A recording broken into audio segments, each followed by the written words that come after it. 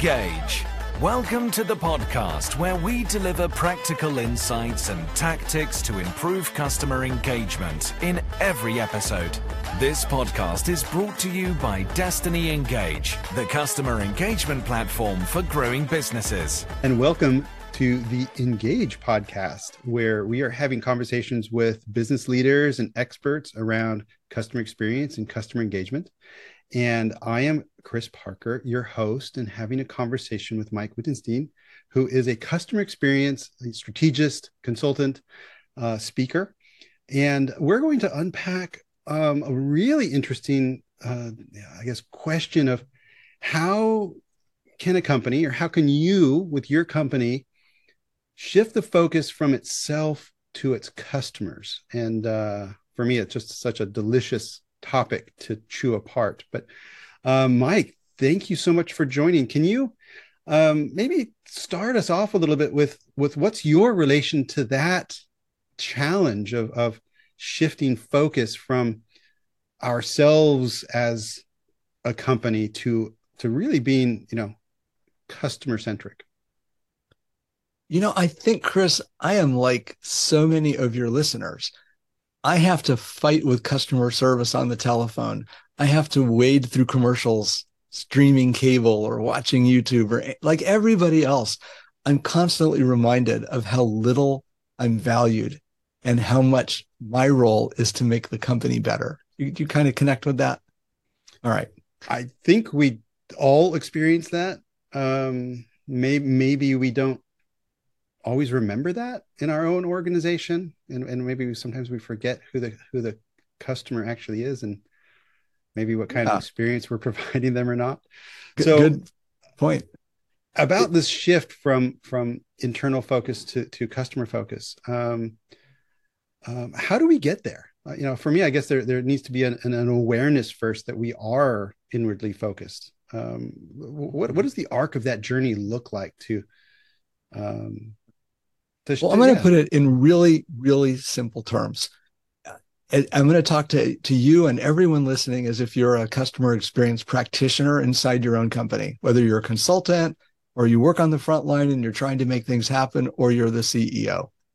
There are really only three things you need to do. You need to make people aware that there's a different way to look at things. You have to teach them a little bit so that they're empowered. And then you go about fixing things, and you do that together. You don't need any 4, 5, or 6 syllable words to do good customer experience work. So let's talk about the aware part. Let's go into the aware part. I think we're oftentimes aware of how we as consumers are frustrated. And so we're very aware that way. But how do you bring that awareness into your own organization? Yeah. There are a couple of ways to do it. There are many ways to do it. So a couple of my favorites are, when I'm a consultant going in to work with a client, I will put on one of their shirts and go serve milkshakes in the drive-thru if it's a fast food restaurant. I will put on a shirt and go stock boxes on the retail shelves and talk to customers along the way. If it's an online or pure play, I will order stuff online, return it to the store. I'll just poke and prod at all the different parts of the business to get a feel for how I feel. I'm not paying attention when I do that to all the nuances of like, how is the box, and do I like the logo, and is the packaging done right? Yeah, I pay attention to that stuff. But what I'm really paying attention to is how I feel. And everybody has the capacity to do that. So if you're a leader, if you're trying to get things to happen, you can get a few of your friends to take a similar journey. Some call it mystery shopping. There's a TV show called Undercover Boss that exposes the soft underbelly of what's going on. It's a little too schmaltzy and dramatic for my taste. But anyway, when a few people start to go through the same exercise, you've got different perspectives and different points of view. Generally, they will all land on the same feeling. It's very hard for a business to hide the way it makes its customers feel. It's embedded in operations, in rules, in advertising, in policies. So if several people are starting to feel the same thing, like I'm feeling hurried on my sales calls, it's probably because the company is trying to hurry things up. anytime you get a negative emotion from that exercise, all you have to do is turn your head, look over there, and see what the company's trying to do. 9 times out of 10 has been my experience. I know that's an expression, but it really is 9 times out of 10 for me. The company's trying to optimize something for itself without taking into account what it's doing to customers. So awareness is essential. You've got to be conscious of the notion, and this is just for everybody. It's it could work for any of your podcasts, but a brand makes promises, a business keeps them. If you're in customer experience, you're going to get in between these two like opposing forces, and your job is to make sure that the business keeps the promise the brands make. The challenge for leaders, the challenge in all these projects is to make sure the promises are being made to the right people for the right reasons. So all customer experience work really rolls up to the strategy of the organization. And the title of this thing, what you opened with, is all about doing things for customers, not to customers. So you switch the end effect of your customer experience work from what's good for the business to what's good for customers. And in the rest of this podcast, we'll kind of tease out why that is a better approach and why it always works. I would love to reach back into that and grab onto 2 things. One, brands make the promise and the business keeps the promise. I would maybe slightly adjust that to the brand makes the promise and the people, keep the promise. And what you said was, if you're a CEO, go grab some friends and do a mystery shop. I'm curious if that was a deliberate, meaning, can you mystery shop yourself? Can the people in your business or the CEO themselves do the mystery shop? Or do they have this curse of knowledge that they're already indoctrinated in? There are 2 answers to that question. The first one is they have to do it because they won't believe what anybody else says. And the second answer is whatever they think, they will be wrong because they are jaded. They have so much information at the leadership level of what's going on in the business. When they see a cup, they're seeing how the cup got there, the manufacturing costs, how it was value engineered, how many of them pack into a pallet and how heavy they are. And are we changing manufacturers? And what are we doing about the Suez Canal backup and how blah, blah. They see all that stuff. They see spreadsheets and PowerPoint presentations, and they can't see what customers see. They can't feel what customers feel. So you have to do a little bit of both. Sometimes I'll send a CEO out, or I did this in Romania, number of years ago. The CEO and his operating team and we met that day. We walked through the stores of this Home Depot, competitor type of a store. I think it was called Dedeman, a great company.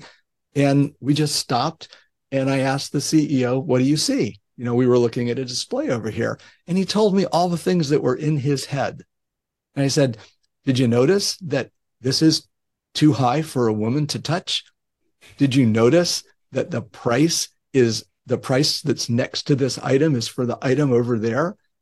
Oh, so it's when people go, oh, and they kind of get that awareness, that's when their mind opens up. And that's when the detailed mystery shopping folks can kind of come in. The really cool thing is, just one more thing to add on here. If you use mystery shopping companies, they generally look for consistency. So you have to tell them what you're looking for. For example, I want the salt on the left side of the pepper. Okay. Well, okay, you can get consistency if you have somebody go out and grade people on that. And did you say hello within 10 seconds of walking in? But that's still not the gestalt or the feng shui. That's not the essence of the whole thing. So in addition to using that kind of work, I usually suggest that for later after we figure out what the issues are. You need people who are just really high on emotional intelligence, who are articulate, who are empathic, empathetic human beings. Artists are great. Anthropologists are great to do this work because they deal in senses and emotions all day long. Psychologists are good if they're not a little too, clinical. And they'll tell you how something makes them feel. And we're back to that feeling thing. If you notice things are making you feel a certain way, you look around and you can find out what's causing it. And that's like step one for figuring it out. I hope I answered the question because I went on for a minute there. Absolutely. And I had a similar experience also doing some customer experience training, this time that was in Thailand at a box store. And I asked them to bring me to, or to point out to me, one of their newest flagship stores, and one of the stores that was suffering, wasn't performing. And I just went around and smelled and looked and took photos. And one of the things I was fascinated about was the produce section, which was at the flagship, the newest, the most modern store. Just beautiful. The produce was gorgeous. They have these little misters, it was just well lit. But then there was these big signs, no photography. And so of course I took a picture of it because I have to. But then I brought that back into the executive team. I said, why is there a no photography sign over this beautiful, just layout of gorgeous food? No one knew. No one knew. So, and I don't even think they even saw it that way as well. But I'm curious, maybe there's a couple tips. And I know for you, language behaviors are a powerful indicator, because that's sort of, I guess, how culture is manifesting through the people. What are a few things that for the listeners who are going to maybe look at their own business in a slightly different way, what are a few things that they should really be aware of that they might not normally pick up because they consider it normal? Are you talking about in front of customers or inside the business, or both? I'm going more towards in front of customers. Because if this is looking from the inside out, what would a customer see that maybe we would normally be blind to because it's just normal for us? Okay. So customers, they'll see, well, first of all, they'll feel things. They want to know that they're in a place where they are, generally speaking, where they're appreciated, they're being well served, they're getting a good value, they're being respected. And on top of that, they want the product or service that they're looking for. They want, they're very busy people. They're looking to make sure that you curate their time, that you not waste their money, that you're giving them something that they can need and feel proud of, or that's useful when they get home. Those are all like the baseline kinds of things. Some of the things that customers notice, that, let's pick retail, for example, because you just talked about grocery stores and everybody can recall a retail experience very quickly. They do pay a lot of attention to language, behavior, eye contact, respect, a lot of the basics from customer service training. But the one thing that I notice more than anything else is when somebody is being real in the moment with me and human, and when they're being plastic. And we all get that on the phones all the time. My name is Mike, M-I-K-E. Let me double check. Is your name Mike, M-I-K-E? And it always comes with some kind of interesting pronunciation. It's like they're not even listening from the beginning. And I'm already frustrated. I know where the conversation is going to go. It's going to be gut-wrenching. It's going to be painful. It's going to take too much time. And then the next question comes and there's another repetition. And I feel like I'm starting to drown in quicksand. It's terrible. In person, the same thing can happen. It's the little things that a stranger can notice, or a real customer can, that you don't see. Do you look at somebody? Do you create a space that they can be in with you? Do you treat them like a person? Do you suspend your disbelief that because of the way they're dressed, which might not be like you, and they might not already be wearing the clothes that you're selling in your department, that they're okay? Those kinds of things are the best manifestations of the brand ever.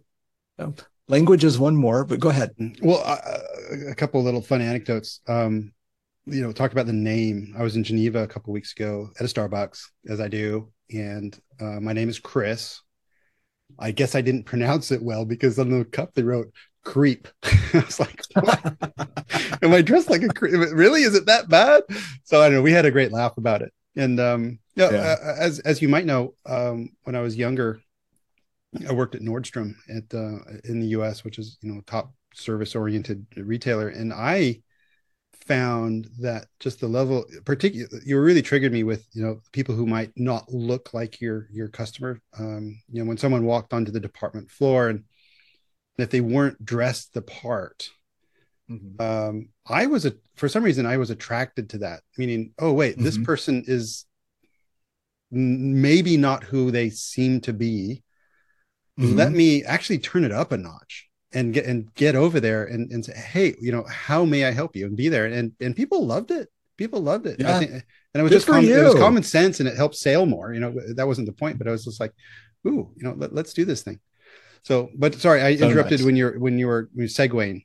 Oh, well, you made me think of something else. I did an experiment when I was speaking in Las Vegas. A brand new shopping center had been opened with only high-end retailers in it, like Harry Winston, $100,000 to walk in the door kind of thing, and Tom Ford suits and the like.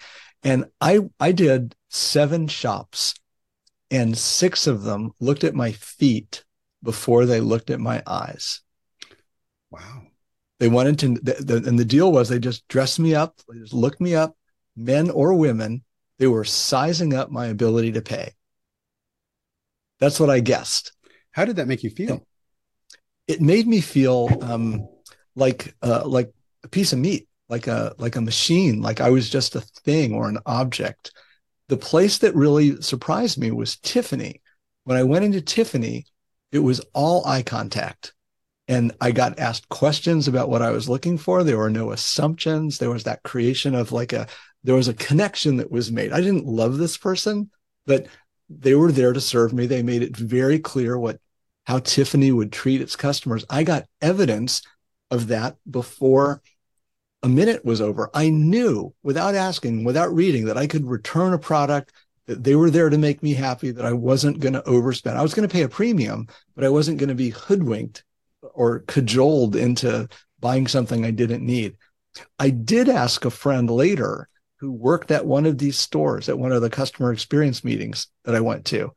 And they said, yeah, we kind of have to practice that. We're trained sometimes. This isn't across the board, but this person was actually trained to abuse customers a little bit, because the thinking is they like to be treated poorly. The distinctions of like caste and rank and all of that seem to be what drive some of those customers. I don't think that's true, because I know customers that shop at these places, but the fact that somebody would actually report that they were trained that way, it just blew me away. We don't need that kind of behavior in the world. That's not the way to run a brand. It just doesn't make any sense to me. We're off track, but I'm glad I said that. It's off my chest. Well, we could go down that rabbit hole a lot. I'm curious if you're on board with something. Again, maybe it's a bit of an American thing, but the whole concept of hire the smile and train the rest. I'm curious can you take someone who doesn't have this innate care of the human buyer and inject that in them somehow? Is that what you mean by empowered, like educate and train? How do you make that shift in a human from maybe, I want to say, uncaring and therefore inward looking and inward process looking to, hey, let's focus on the customer? Yep. What a great question. And all change management is all based on that for sure. My favorite definition, by the way, of change management is change the management. Does that make sense? Well, let me jump in on that and bite on that bone. One of my observations and beliefs is, and I'm curious if you can defeat it, is if an organization really wants to fundamentally change its focus on customer, typically that comes when the CEO changes. And the new CEO really believes and cares authentically about this. And that is what shakes the organization. So have you seen organizations do a 180 on customer care and customer interest? Not a 180, but an equivalent of that, Chris, is when the leadership or a leader has a change of heart and they share that publicly. They have to do it really in a bare your soul kind of way. And I've seen it happen a couple of times. It's not frequent, but the ability of an organization to change depends on its leaders' ability to change. And the more they put themselves out like on a show, just like a reality TV show, and show like what they're going through and what they're thinking and how they're feeling a little bit differently. And they bring evidence and they're kind of the spokesperson for the change, the better it works, because everyone looks to the leaders because of our hierarchies and capitalism and the way we're organized. Everyone kind of looks up for, is it okay to do that? You know, the unwritten rules of the road here are you'll get fired for that and you'll get promoted for that. So what should I do? So if leadership embraces the idea that things are going to be different and they show their change, it's much easier. Rare is the executive who can do that because they have to give themselves up to a future that they can't see. It's hard because they've been trained to focus on the numbers and keep doing better. And it's, you know, it's this consumerism, capitalist driven thing. And it's kind of without a rudder. It's just like go, go, go, grow, grow, grow. And you can't do that forever. We're getting reminded of that all the time in businesses that are falling out of the Fortune 500 and, you know, unions that are taking over other businesses and things. It does not work. It's not a sustainable approach. What's really cool, I'm going to change gears for a second. What's really cool about becoming customer led in your business is that you will never go out of business. You will always be relevant to your customer. So the trick is, instead of trying to change your customers and their behaviors and their wants, instead of trying to manipulate them, use all that energy and intelligence to change the way the business works on the inside to meet the evolving needs of your customer. That fundamental shift is a change of heart as well. So if you're lucky enough to have a leader who can change here and change here, generally others will follow. It's a really amazing thing. I know this is your show, but you are one of the folks that knows how to do that. I know you get this because I've seen you change in your life. You've done all kinds of different things and produced films and worked with people here and here at all different levels. So you've got that capability. And I hope that, without sounding like I'm blowing wind up your skirts, I hope that more people with your wiring reach the tops of organizations, because it's going to be a lot more comfortable for the customers, for the employees, and it'll be better for the world. It's a better way to lead. Well, thank you for that compliment. I will accept that with great appreciation. And don't edit that out. I'm not going to edit that out. And when I first, many moons ago, when I first started this, what is this customer experience thing? I was lucky enough to bump into you at a CX conference in London, and then you were able to do some work for us as a consultant. And I'm still inspired by some of those moments. So thank you for contributing to who I am, and also to this whole conversation. I would love to reach back and, for that change of heart and change of mind, I guess, when, this is for the listeners. If you really want to re-look at your business, your company, and your customers in a different way, those friends you ask to mystery shop, make sure they're the ones who will tell you the truth. Make sure they're the ones that they will, warts and all, and this is what you're doing great, and this is what you really are not doing great at, and maybe that could be a trigger for that shift. Yeah. I'm curious. Yeah, go ahead. Well, you started with the 3 steps: awareness, then this, empower, and then fix things. Why did you put empower between fix things? Because I can imagine. I put teach. Okay. Teach. Okay. Teach. If the CEO is doing a mystery shop and they see things that are wrong, why would you teach before you fix? Because I guess the CEO could run back in and just fix things. What is the spirit of that order? Really good. Empower is almost the same word, Chris. The reason is that if somebody else fixes things, the fix won't last. If you fix things, it will last. If you're on the front line, if everybody is capable and has some new tools to start making improvements, you're not running a fire department.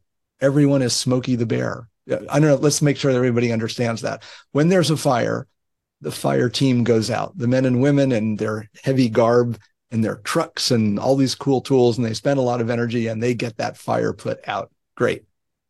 There's a campaign in the United States that uses a bear wearing a ranger uniform and a ranger's hat. And his job is to be ever vigilant.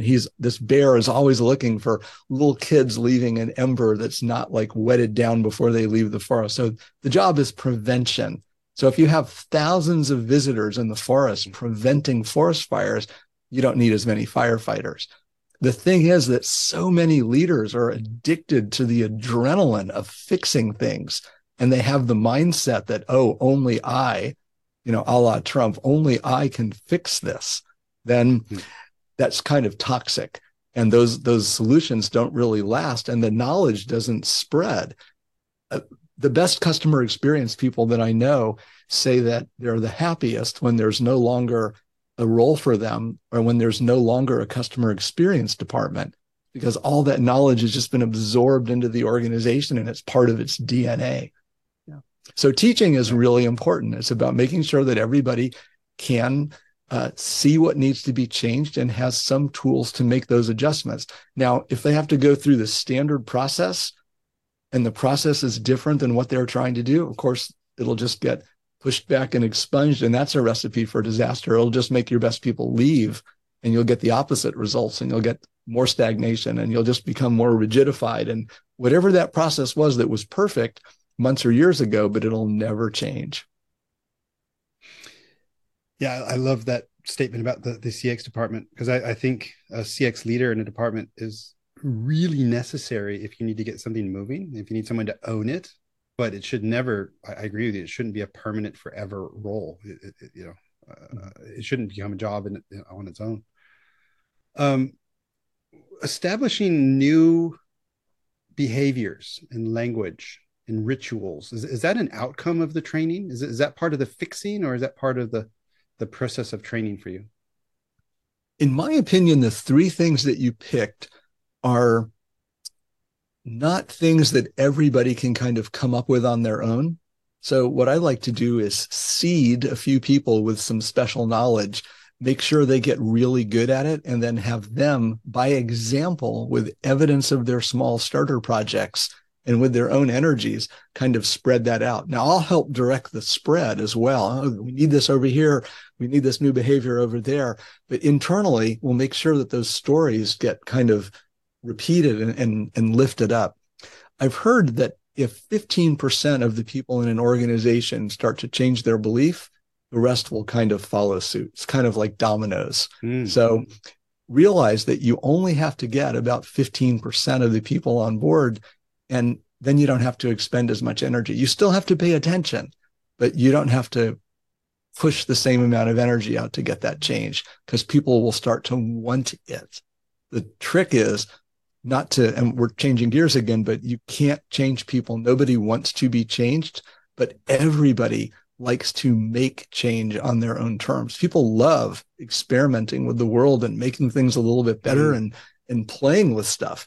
So if you give them tools like these behaviors and language and ritual, which we can tease out a little bit, then they can go do something with that. So sometimes as a leader, you have to add a hammer, or a survey, or a new way of, or a glossary tool for the entire department, or whatever it is, but then let them use it and apply it. So if you use the too much process because you're good at process, the customer experience stuff won't really take, because process requires that you know what to do in advance. And customer experience requires that you respond to what happens in the moment. So the organization has to be more flexible. That 15% thing is just really triggering me. I never thought of it that way, and it's kind of one of those things that I guess you can't unsee. And if people are listening and they're there's some sort of desire in them to improve their customer game, if you will, that's fact in its own could be a game changer. Meaning, if you look at a distribution curve of people who are open to something, there's always a 20% that are curious and open to it. And of course, there's 20% who don't want anything to do with it. And then there's the masses in the middle. And if you just need to get 15%, that's typically in the we're open to it section anyways. So if you focus on them, they're already curious, open, inspired, and work on them. And then, and then that, they will wag the rest of the tail, hopefully. How would you activate those people? So just to dive into that a little bit, if you're focusing on can you even select the 15%, or are they self-select? Is there a strategy here? I don't know if there's a universal for that. And it's something that a lot of my CX colleagues struggle with, and everyone has their own opinion. So I can share with you a couple of things that have actually worked in practice, and that's about as far as I can go. I always like coming up with new ideas for new companies. I don't believe that the whatever worked at company A is going to work at organization B. You have to kind of get in there, feel your way. Customer experience is truly a performance. It is not a process. And if you're designing a performance, it can't be too structured. Even if you're watching a wonderful play like Hamilton's been all over, it's another billion-dollar play. There's still a lot of flexibility in the way they start the show, in the way the actors work, and how they connect with members of the audience. I was lucky enough to sit in one play. I can't remember where I was. I was out of country. I was very close to the front. And I had such an amazing experience because I was interacting with a couple of the actors. I didn't do anything, but they made me feel so much a part of it. The same thing is true on a retail floor with a stockbroker, an insurance agent, clerk in the deli department, like we talked about before.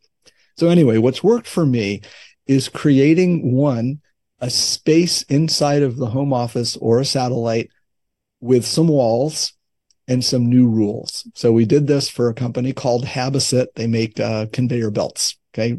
Refrigerated conveyor belts, dead chicken conveyor belts, giant army truck conveyor belts. It's all kinds of things. And they just make things move in the same place all the time. So we created this octagonal structure that had some meaning for their brand. And when you walked in, there was a message that said, I think it was like, shh. Okay. It was like, can't talk about this, but anybody was allowed in. It's no big deal. So you go in, and each of the different walls had a different part of what we were working on. There was an idea wall. There was a work in progress wall. There was a failures wall. There was a governance wall. There was one for details on customer experience. So when we went in there, it was a safe space where you could talk about anything, anyone, anyway, and you were safe. Nothing bad was going to happen to you. And as you walked out, there was a big sign over the door that said, don't take anything from in here out there. The realization is that people working on change generally start to believe that whatever they're working on, everybody else already gets, and they don't. So if you assume that they do, all you're going to do is frustrate the heck out of them. So we created that space, and it gave everybody in the organization a chance. And these were people of all different ages and backgrounds and thinking disciplines. There was a lot of mental diversity. They all had a chance to start creating and arguing with each other and coming up with solutions together. And sure enough, it was the impetus for making a change in the customer experience that was then taken out to the call center and taken out to the shipping dock and taken out to the sales team. But they did it themselves, and it made all the difference in the world because they had that pride of ownership. So that's one thing that works really, really well. I can do more, but that's create the space. I love it. It's in the performance. All right, I have to share the story. The moment I fell in love with Taylor Swift, not romantic love, obviously, but as a performer, and became a Swiftie, was the first time I heard about her really is when I heard that some young country artist from the States said no to Spotify, that she pulled her music off of Spotify in protest of something that Spotify was doing. But I was like, wow, that's a statement. And then she happened to be coming to Amsterdam, and I went with my wife, and I was so impressed because the stage that came out of the main stage was this really long platform. So I was like, oh, she's going back, so she's actually performing really deep into the audience. So she was able to. And then the amazing thing is that whole platform raised. And so she was able to actually start performing to the upper deck. And then the platform shifted a 180. So she basically gave these really intimate performances to all of these different dimensions. I'm like, wow, this lady gets it. That's so cool. Yeah. Creating a space. So, and that's when I became a Swiftie. Starting to wrap up, we talked about, and I'm maybe going to correct myself a little bit, said, the brand makes the promise and the business keeps the promise, or the people keep the promise. What about technology? And I still think it's the people that keep the promise, because the people make the technology work. So I'm still going to stay very firm on the people part. But how, if you're talking about AI and algorithms and digitizing part of the experience and self-service, that can be quite distant and cold and hard to get the feedback.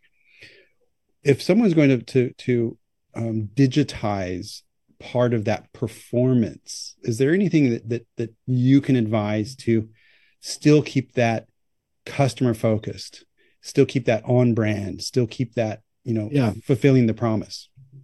Some companies are doing a pretty good job of that right now.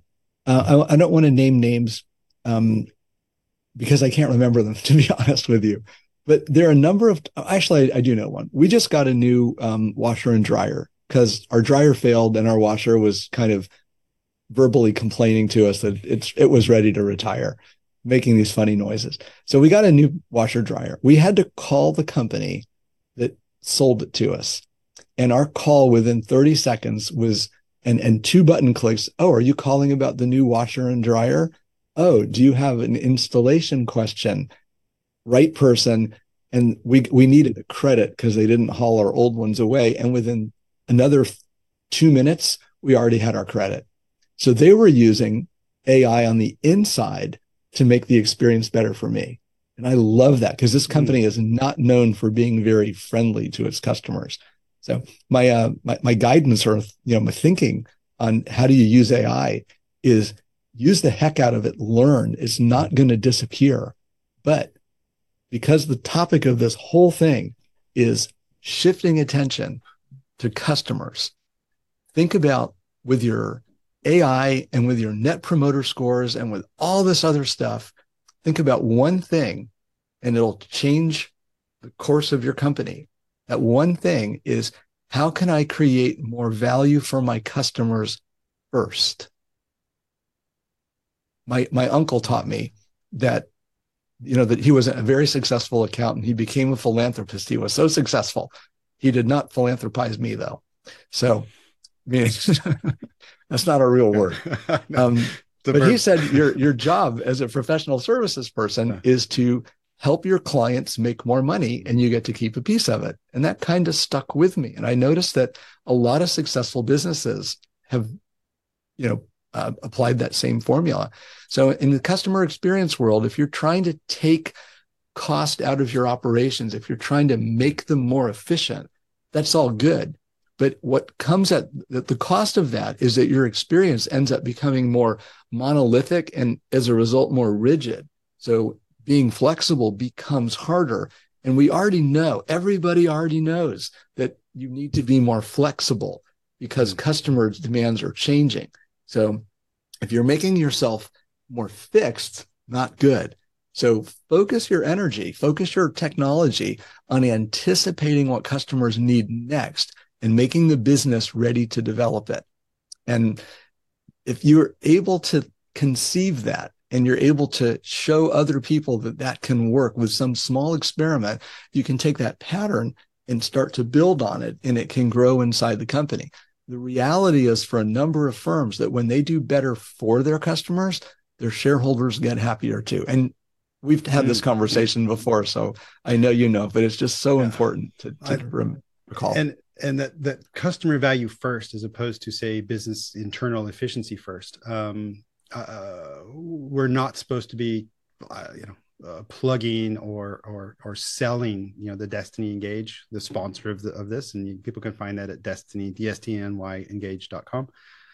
Last time I was in Cairo, where most of the team is, I was giving a CX masterclass, and accidentally the head of sales was giving a customer centricity course the same week.